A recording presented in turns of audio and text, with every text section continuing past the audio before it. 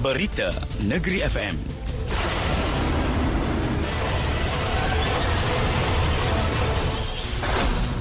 Assalamualaikum dan salam Malaysia Madani.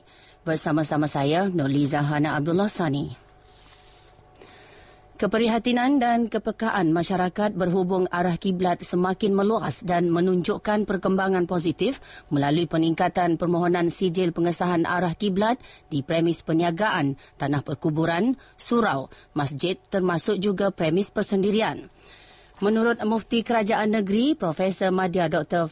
Fauzi Naim Badarudin, kesedaran itu penting dan seharusnya dilaksana secara berterusan dalam usaha memastikan syarat sah solat menurut syarak.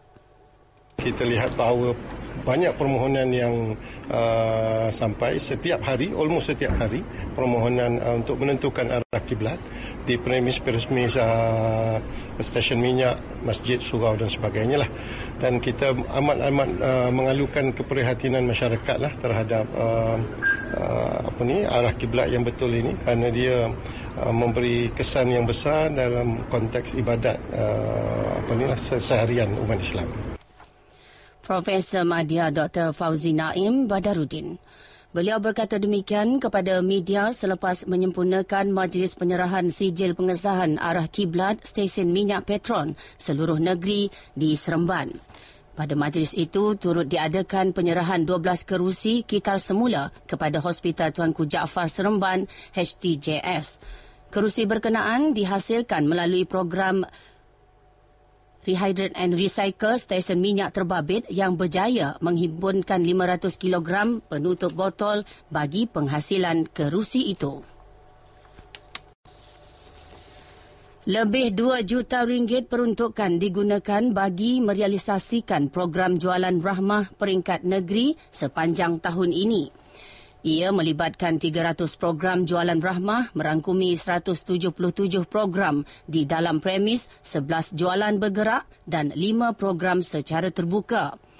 Menurut Pengarah Kementerian Perdagangan Dalam Negeri dan Kos Sara Hidup KPDN Negeri, Muhammad Zahir Mazlan, penglibatan dan sokongan daripada pemain industri sektor peruncitan merupakan antara faktor kejayaan program yang mula dilaksanakan pada April lalu.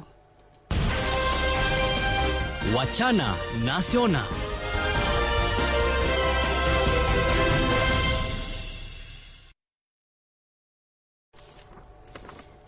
Tiada varian baru COVID-19 yang dikesan di negara ini dan situasi kekal terkawal dengan kebanyakan dilaporkan melibatkan gejala ringan dan tidak memerlukan rawatan di hospital.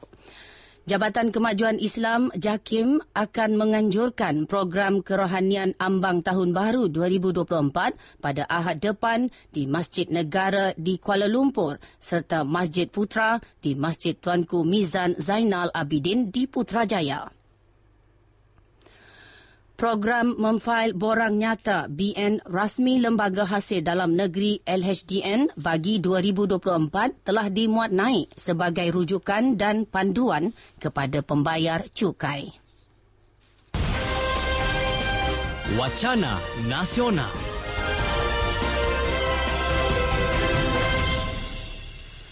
Sebuah rumah kongsi yang didiami 12 pekerja warga Bangladesh musnah hampir 70% dalam kebakaran di Seremban semalam. Ketua Balai Bomba dan Penyelamat Seremban, Muhammad Idris berkata, turut musnah dalam kebakaran itu ialah sebuah stor simpanan barang bagi projek Pasar Baru Ampangan. Katanya, 14 anggota bomba bergegas ke lokasi bagi memadamkan kebakaran selepas pihaknya menerima panggilan pada pukul 6.37 pagi dan kebakaran berjaya dikawal pada kira-kira setengah jam kemudian. Jelasnya, kebakaran tidak melibatkan sebarang kemalangan jiwa dan jumlah kerugian serta punca kebakaran masih dalam siasatan. Gandingan kembar Aidil Zafwan dan Zakwan Adha Abdul Razak dalam Pasukan Negeri Sembilan FC, NSFC, untuk bergandingan semula pada saingan Liga Malaysia, Liga M, musim hadapan kini dinanti-nantikan penyokong setia pasukan itu. Meskipun begitu, ia bergantung kepada keputusan pihak pengurusan pasukan sama ada bersedia untuk mengambil Aidil Zafwan dan Zakwan Adha secara serentak bagi menghadapi saingan musim hadapan yang dijangka bakal bermula Mei 2024. Untuk rekod, Aidil Zafwan merupakan antara pemain cemerlang dalam sejarah Liga M apabila berjaya merangkul 25 piala sewaktu bersama pasukan terdahulu, Johor Darul Takzim, dan 4 piala ketika bersama pasukan Negeri Sembilan. Sementara itu, Zakwan Adha pula yang kembali bersama Negeri Sembilan sejak 2021 turut membantu pasukan negeri kelahirannya menjulang kejuaraan Liga Perdana 2021.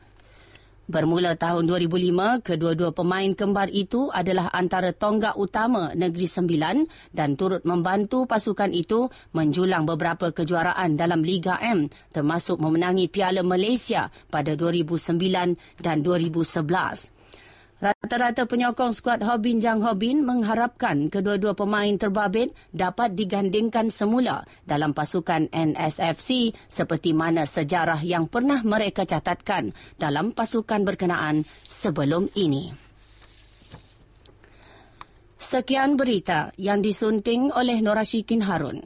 Dari sungai hingga segara, Palestin pasti merdeka. Berita Negeri FM, peneraju berita berwibawa. Saya Noliza Hana Abdullah Sani. Assalamualaikum dan salam Malaysia Madani.